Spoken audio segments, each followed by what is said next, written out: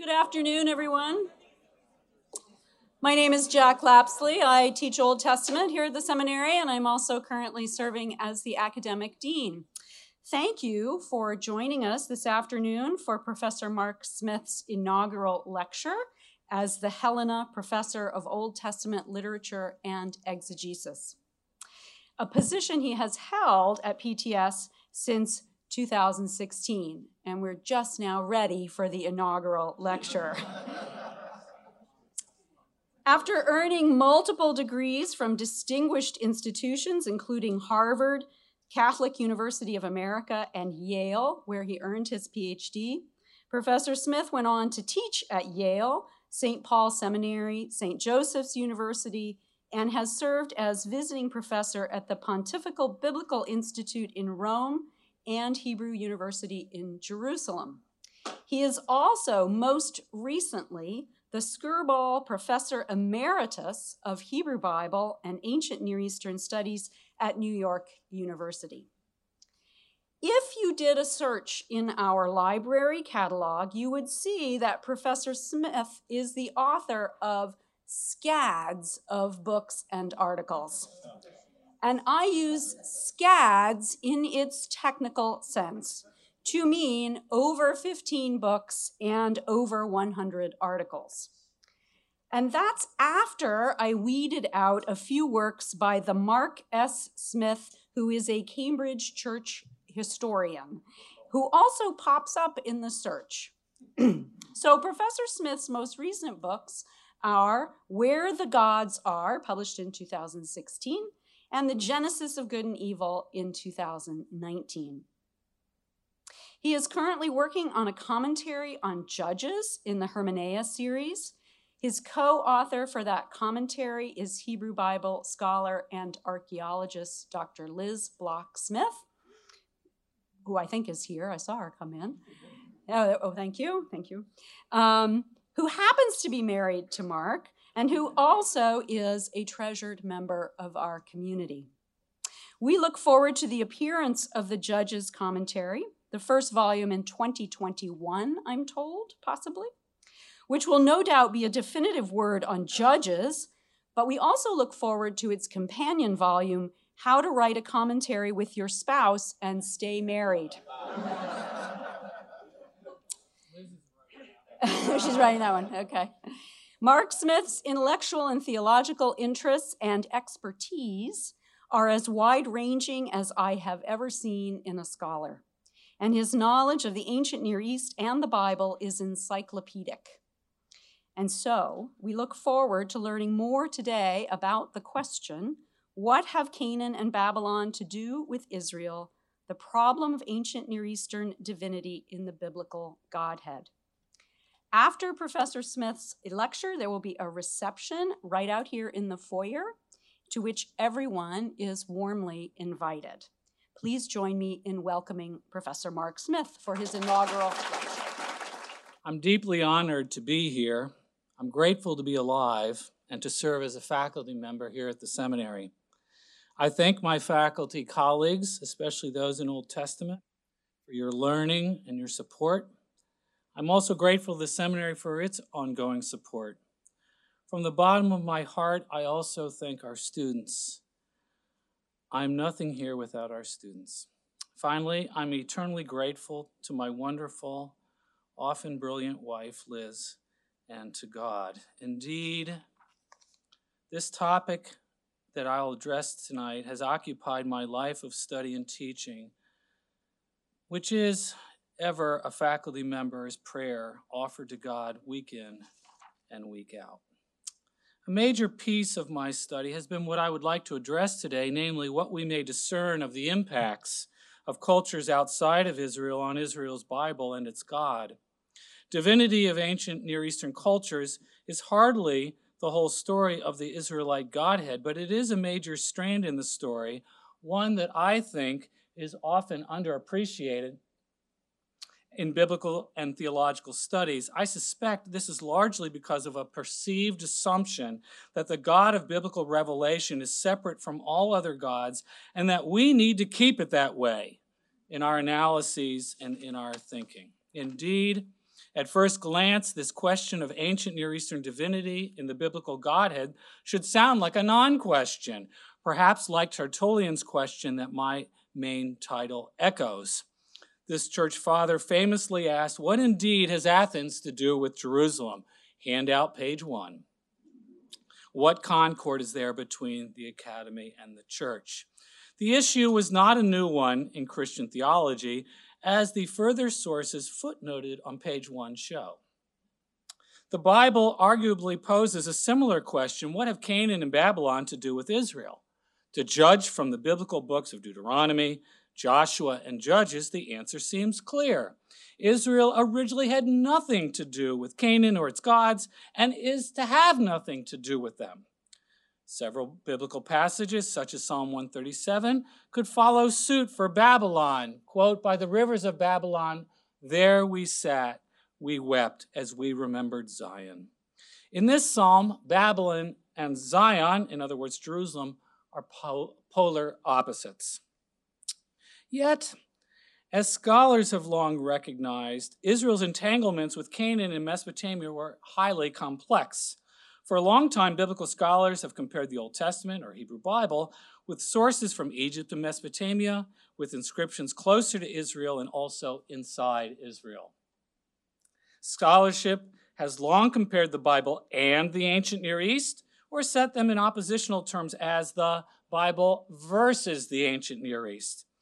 This approach elevated the Bible over and against extra-biblical sources and assumed Israel's distinctiveness and superiority.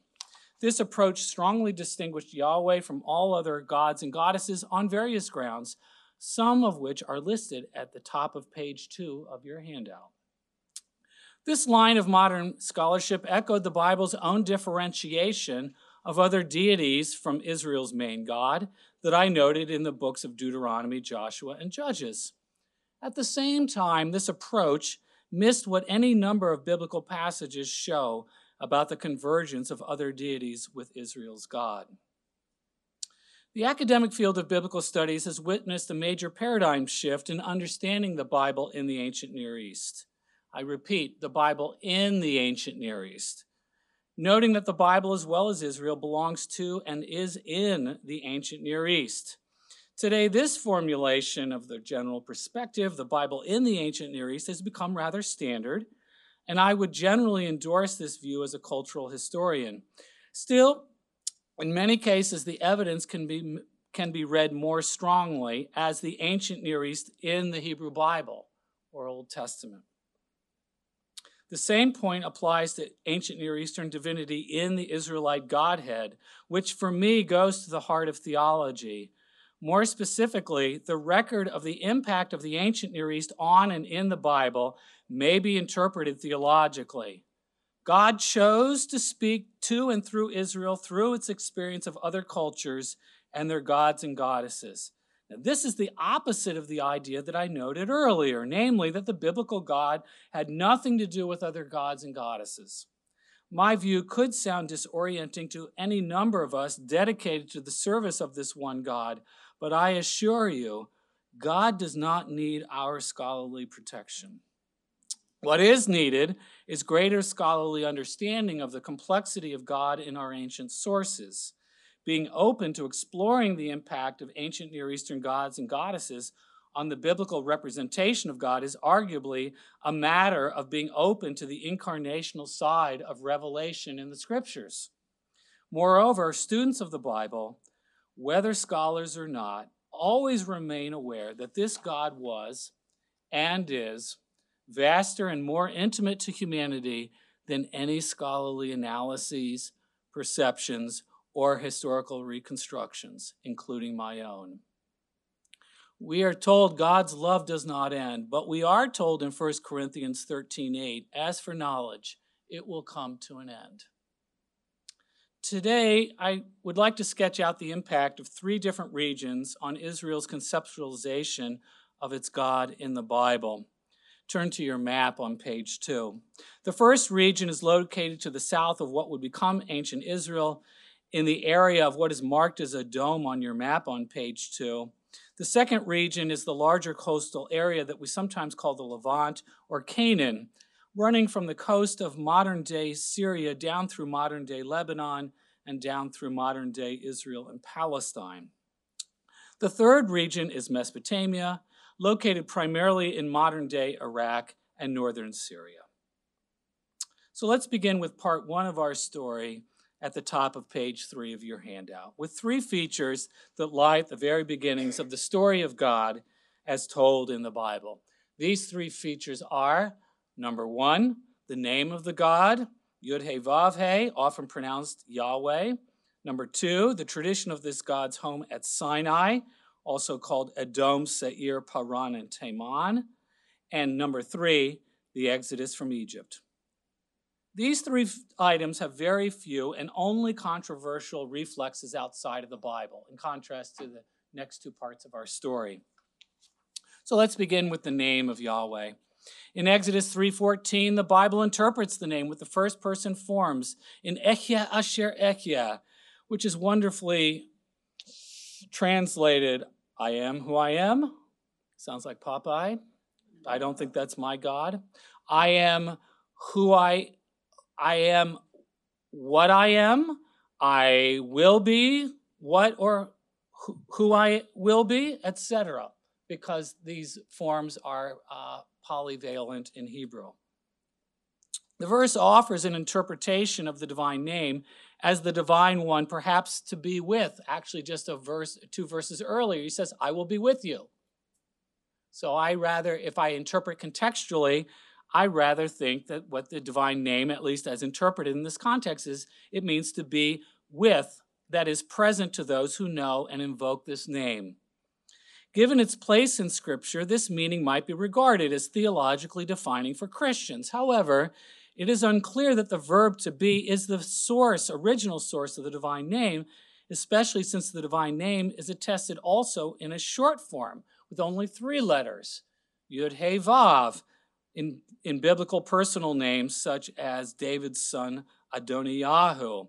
Of course, it's also attested, apparently, in a 2-letter form, as in the English Alleluia, Hebrew Hallelujah, praise Yah. Accordingly, Exodus 3:14 may be providing an inner Israelite interpretation of the divine name. The biblical scholar Graham Davies notes in reference to Exodus 3:14, quote, what I wish to call exegesis of the divine name comes just before the occurrence of the divine name itself, end quote. We might say for this biblical passage, inner biblical interpretation of the divine name, that is what Davies calls exegesis, is revelatory for the divine name. Now think about it for a second. Interpretation within the Bible is revelatory. We usually think of, there's the Bible, and now we're going to interpret it. But someone beat us to the punch already in the composition of the text. We might also say that the etymology of the divine name remains a scholarly mystery, and thus the God with this name remains something of a mystery as well. The divine name has been identified with a somewhat similar looking name, a place name known from 2 Egyptian lists of place names. These lists associate the place name, something that looks like YHW, with a group of non-Israelite people known as the Shasu. You don't have to know who the Shasu are for today, but test you on it later. The identification of the place name with the God, Yahweh, is debated, yet if correct, it would provide an early comparison for the divine name outside of the Bible. Now, the place that this name refers to is not in Egypt, though. This is the part that I like. It seems to lie in the desert region to the east of Egypt and south of what would become Israel. This hypothesis would rather fit well with the second of the 3 major data about Israel, namely the name of Sinai. Sinai is associated with 2 place names, Seir and Edom, in Judges 4-5. This is on page 3 of your handout. This particular poetic snippet is perhaps the oldest witness to Yahweh in the Hebrew Bible. O Yahweh, when you went out from Seir and you marched from Edom's highland, the earth shook, the heavens streamed. Also, the clouds streamed with water.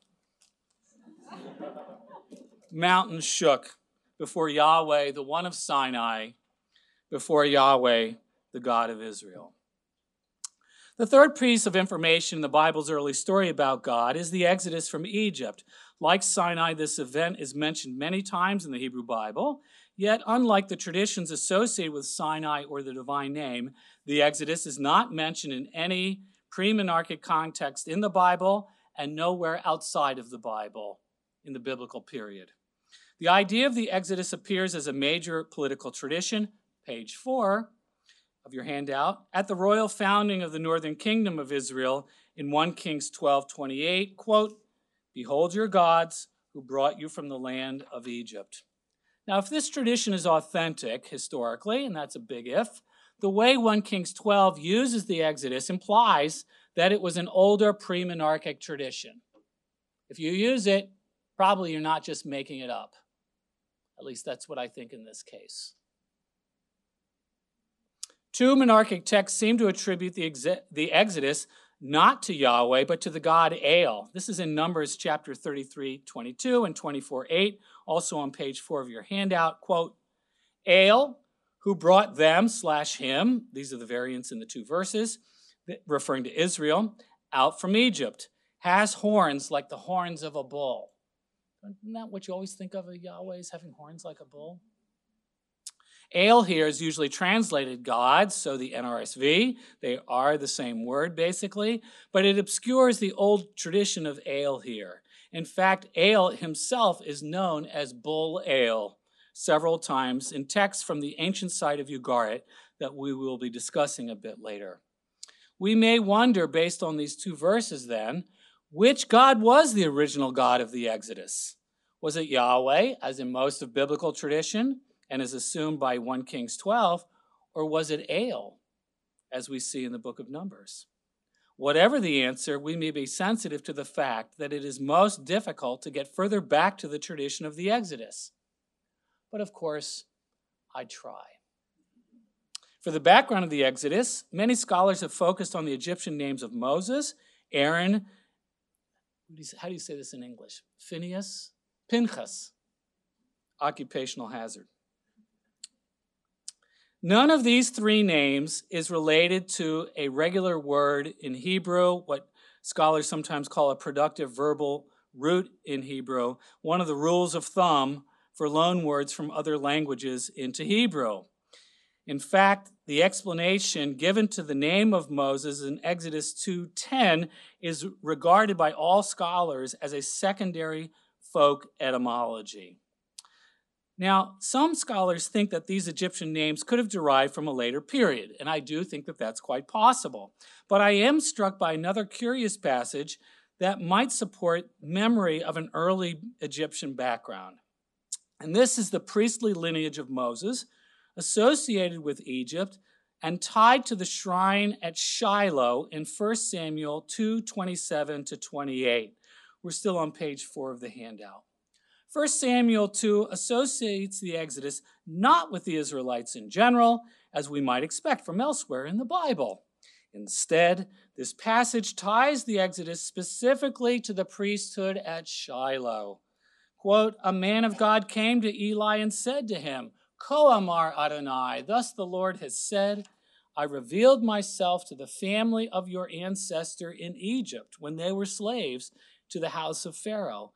I chose him out of all the tribes of Israel to be my priest,' etc." This passage is unlike the revelation associated with Moses in Exodus 3, which refers to the exodus of the whole people, not a specific group or lineage.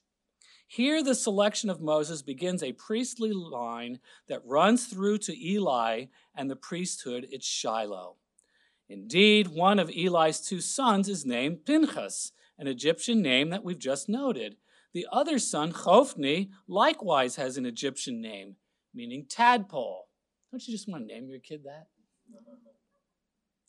Thus, an old tradition of the Exodus was perhaps centered on these Egyptian names belonging to the tradition of the Levitical priesthood at the site of Shiloh.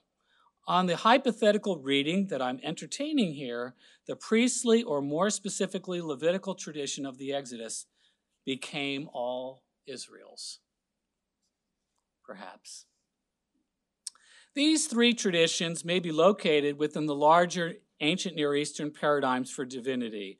The God that marches from Sinai, Edom, Seir, in association with precipitation in Judges 5, verses 4-5, conforms fairly well to warrior gods known elsewhere, such as Baal Hadad.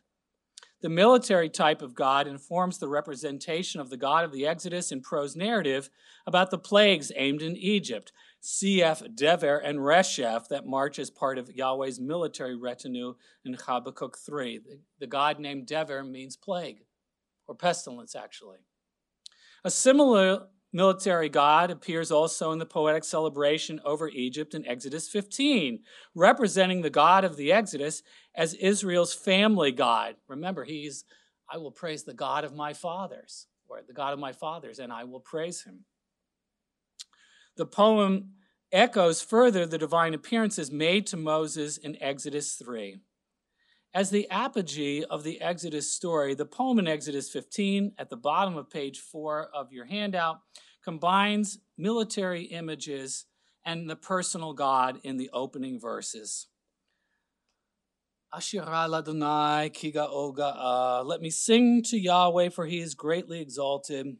Sus v'rochavo ramavayam. Horse and chariot he is thrown into the sea. Ozi v'zimratia. My strength and my song might, if I use the word play on Zimrat. My strength and song might is Yah. He has become my deliverance. Ze eli v'anvehu. This is my God, and I will enshrine him. Elohei avi v'arumenhu. The God of my father, and I will exalt him. Adonai ish milchama. The Lord is a God. The Lord is a man of war. Adonai Shmo. The Lord is his name. The combination of family or personal God on the one hand and storm God on the other is not particularly surprising, as different gods may serve as both the family God and the warrior God. For example, the storm warrior god Baal in the Ugaritic story of Akkad. By contrast, the divine name is the one feature that remains particularly elusive. Compared with what would be said of Yahweh later in the Bible, the name remains both revealed and unrevealed, known yet still quite unknown. In other words, mystery. Let us turn to part 2 of our story, the Ugaritic texts and the Hebrew Bible. Soon after the first Ugaritic texts from the Mediterranean coastal site of Syria, it's located about 100 miles north of Beirut. It's on your map. After the first texts were discovered in 1928, their similarities with the Hebrew Bible were almost immediately recognized. There was no ignoring the very substantial repertoire of features shared by the Ugaritic texts in the Hebrew Bible, including language, poetic style, and specific literary material and material culture. Indeed, early biblical Hebrew itself compares more closely to Ugaritic, sometimes than it does to biblical Hebrew later in the Persian and Hellenistic periods. Something that's often lost on people because they say, well, that's a different culture, so we don't compare it. But if you look, old biblical Hebrew poetry looks a lot more like some Ugaritic stuff than it does like Hebrew in the Persian period, late biblical Hebrew. We make these cultural separations at our scholarly risk. As noted at the top of page 5 of the handout, the literary and religious features shared by the Ugaritic texts in the Bible include not only general parallels, but also some of the same names. Names are very specific and concrete. The very name of Israel itself. The names of the gods, El, Baal, and Asherah, even some of their titles. Baal's epithet, rider of the clouds, etc.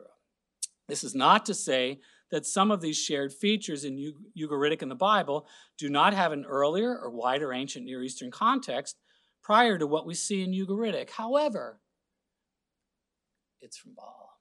However, the names given to these features belong not to Mesopotamia, but to the Levantine cultural context shared by Ugaritic and the Bible. The names are very specific. They are the specific cultural markers that Ugaritic and the Bible share, but not elsewhere.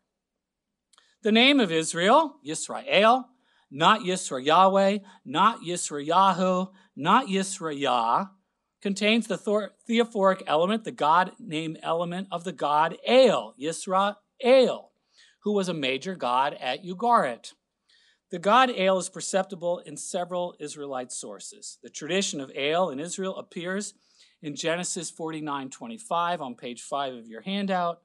This biblical verse pairs the divine father with another figure called breasts and womb, whom many scholars see as a reference to a goddess.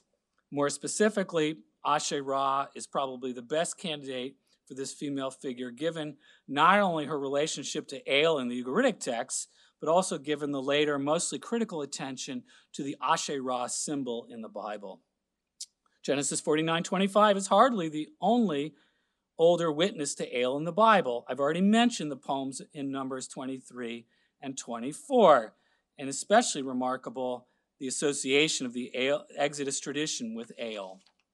Many other biblical passages bear the imprint of older tradition about El. And the parade example for some scholars is Exodus 6:3 at the top of page 6 of your handout. This verse suggests that as in the very name of Israel, El was not only identified with Yahweh, but El may have also have been an early god of Israel. It's Yisrael after all.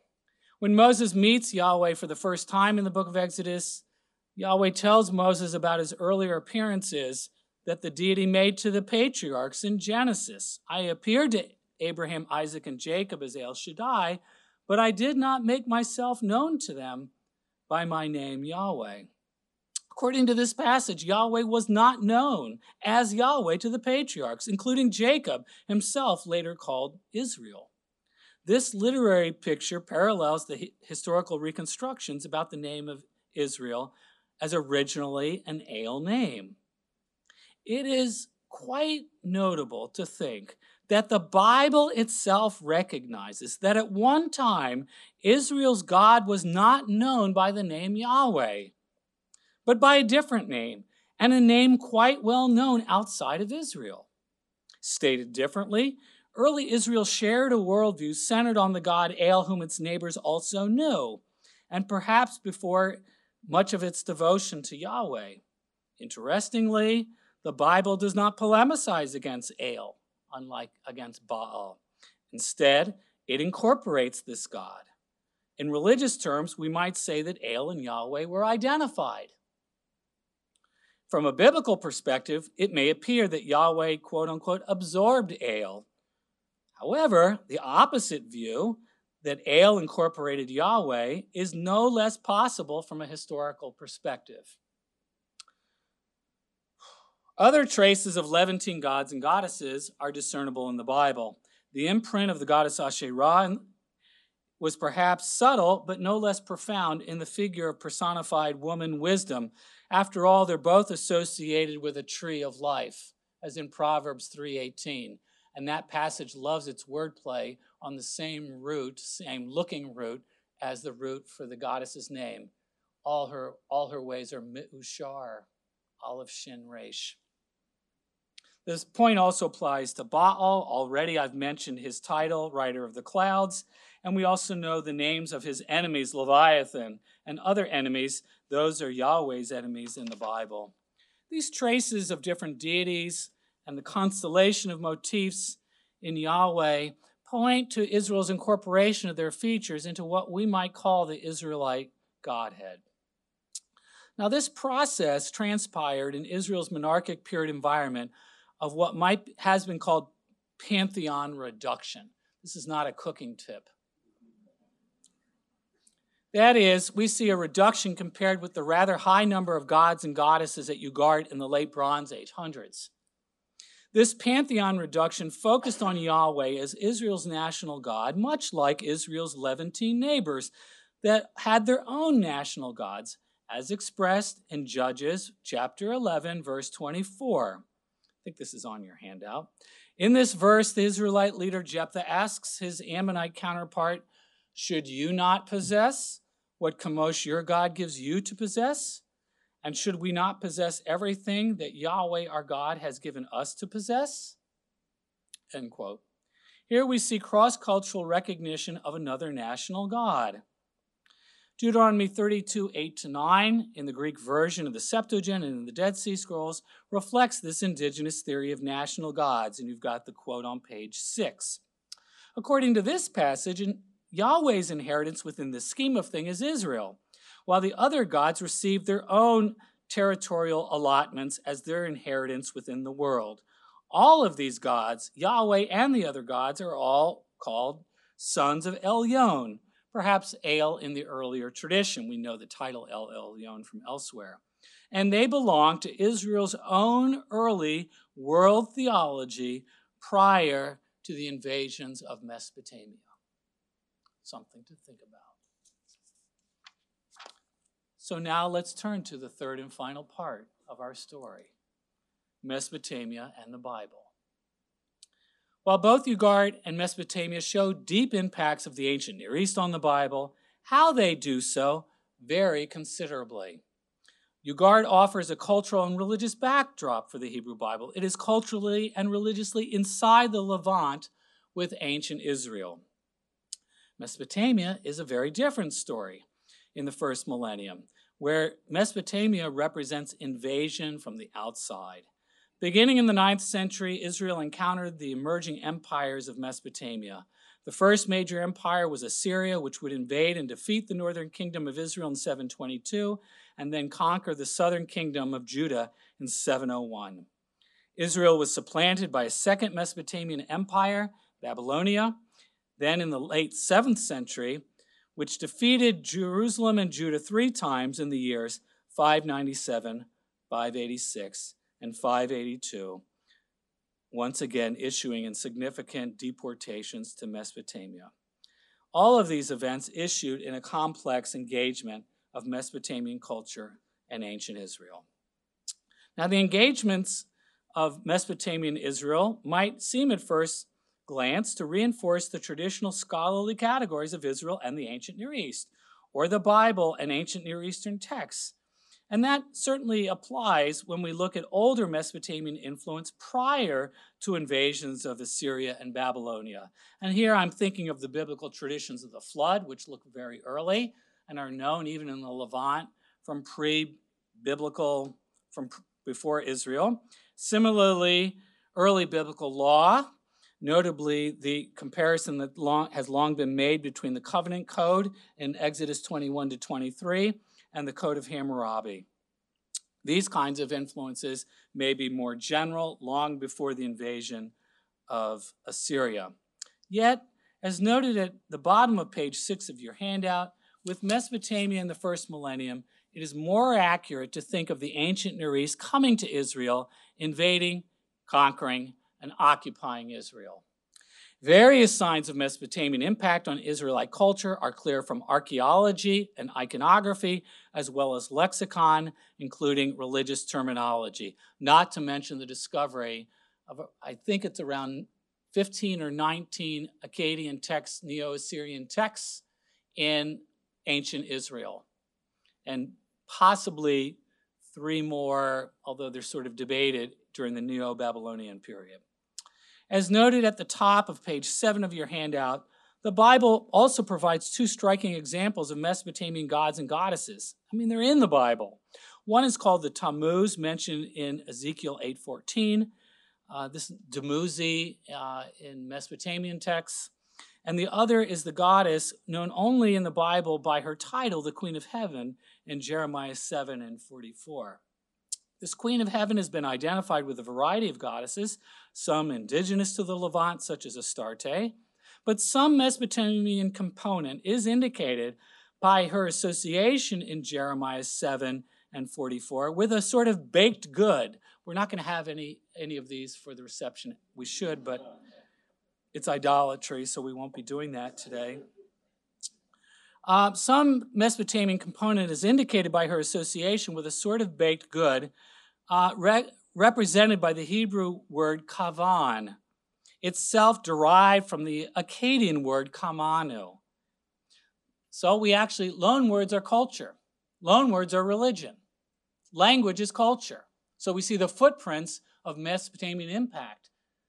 not just into Israel, but all over the Bible itself. The Bible's full of Akkadian loanwords.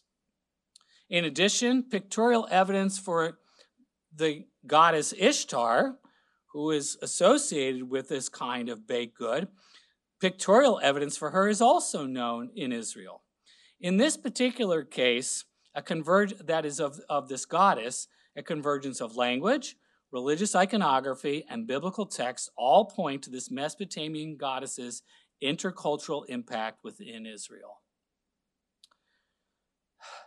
Mesopotamia shows the ancient Near East in the Bible. Also in the Bible's literary production, thanks to the many Akkadian loanwords found in the Bible. Now, the complex mediation processes of Mesopotamian impact on ancient Israel and the Bible are not entirely clear, yet the influence and engagement are clear. Because of these impacts, Mesopotamian empire looks somewhat like what we might call Israel's, quote, hegemonic reference culture, issuing in religious counter-responses in Deuteronomy and in Deuteronomistic literature in Joshua, Judges, 1st and 2nd Samuel, 1st and 2nd Kings. Any standard treatment of Deuteronomy today will tell you that it not only generally responds to the Assyrian religious ideology, but even picks up specific tropes and wordings from Assyrian treaties, most notably the so-called vassal treaty of Esarhaddon. The Mesopotamian impact on the representation of the deity was hardly restricted to the deities I've already mentioned. A common view held today by historians of religion is that Yahweh as king over the universe represents Israel's response to Mesopotamian empire. Hence, in the book of Deuteronomy, it is Yahweh. You're often taught in courses, I don't know what they say in 2101. I've never taken the course or taught it.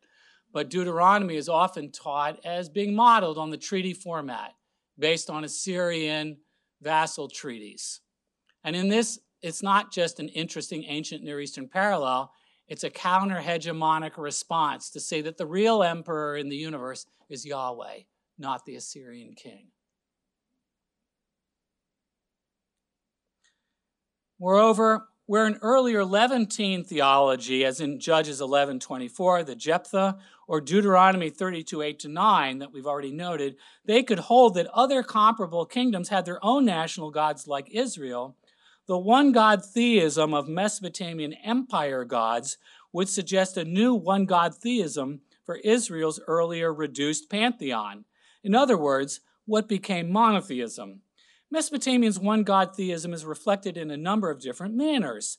In the Akkadian text, known from its first line as, I will praise the Lord of wisdom, the god Marduk is so far above all the other deities that he pierces into their innermost thoughts, but they cannot even perceive him. Other texts focus on Marduk and sometimes other deities as the one god above all other gods, but also in whom they have their reality. For example, the text given to you on pages 7 to 8 on the handout, in which each god is listed as one function of the god Marduk. Elsewhere, other gods are represented as aspects of Marduk. I always like to read this. This is actually a quote. Sin is your divinity. That's the moon god.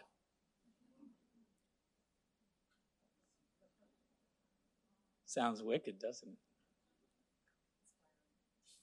Anu is your sovereignty. Huh.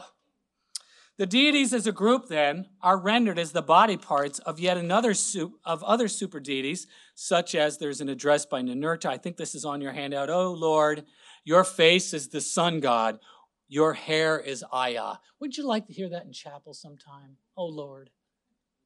The Mesopotamian text, known as Enuma Elish, literally went on high, sometimes I think mistakenly called the Epic of Creation or the Creation Epic, constitutes a massive narrative hymn to Marduk's incomparability relative to the other deities. That's what it's all about. Thanks to these and other texts, we can situate divinity in Israel within a larger landscape. Under invasion from an empire with its empire god Israel's national God would become re-expressed as an empire God. From the perspectives of biblical authors in the 6th century, and here I would include Deuteronomy 4, 2nd Isaiah, Ezekiel, and the priestly work of the Pentateuch, the stock value of gods other than Yahweh relative to the people that they patronize, it dropped to 0. While their empires loomed massively in the world of Israelite religious literati. So the empires are huge, their deities are 0. This shift seems to be part of a broader perception in the change. This is from an Israelite perspective, their perception in the changing values between divinity and people. The loss of the power of the other gods corresponds to the loss of Israel's power, while the heightening of Yahweh's power corresponds to the heightened power of human empires. I like my stock market analogy. This isn't in my text. You have 4 portfolios, and they're changing. Yahweh, other deities, other empires, Israel. From an Israelite perspective, what are these 4 portfolios doing? Yahweh's is really going up. The other deities, they're going down, way down, 0. They're worthless. The other empires, huge. And Israel, nada. So what happens? The other God's portfolio, you chuck it. It's worthless. What's left? You reshuffle your portfolio. You now have Yahweh at the top. You have the other empires. You have the empires in the middle, and you have Israel below them. So now you have a worldview in which it's possible to say, as Isaiah 10:4 says, Assyria, the rod of my anger. That God uses the nations in its relations to Israel, and it's going to use Israel also, no less, for understanding who God is in the world. That's what the future from the 6th century out looks like. Let me close with 3 thankfully brief comments. First, how does our look at the ancient Near East in the Bible affect how we think about God in the Bible? From a historical perspective, as Israel brings the ancient Near East into its Bible, so it marks its representations of divinity. From the perspective of Revelation, wherever God brings Israel, Israel goes in its understanding of divinity. Theologically, God, in effect, has brought ancient Near Eastern conceptualizations of divinity to Israel and into its Bible.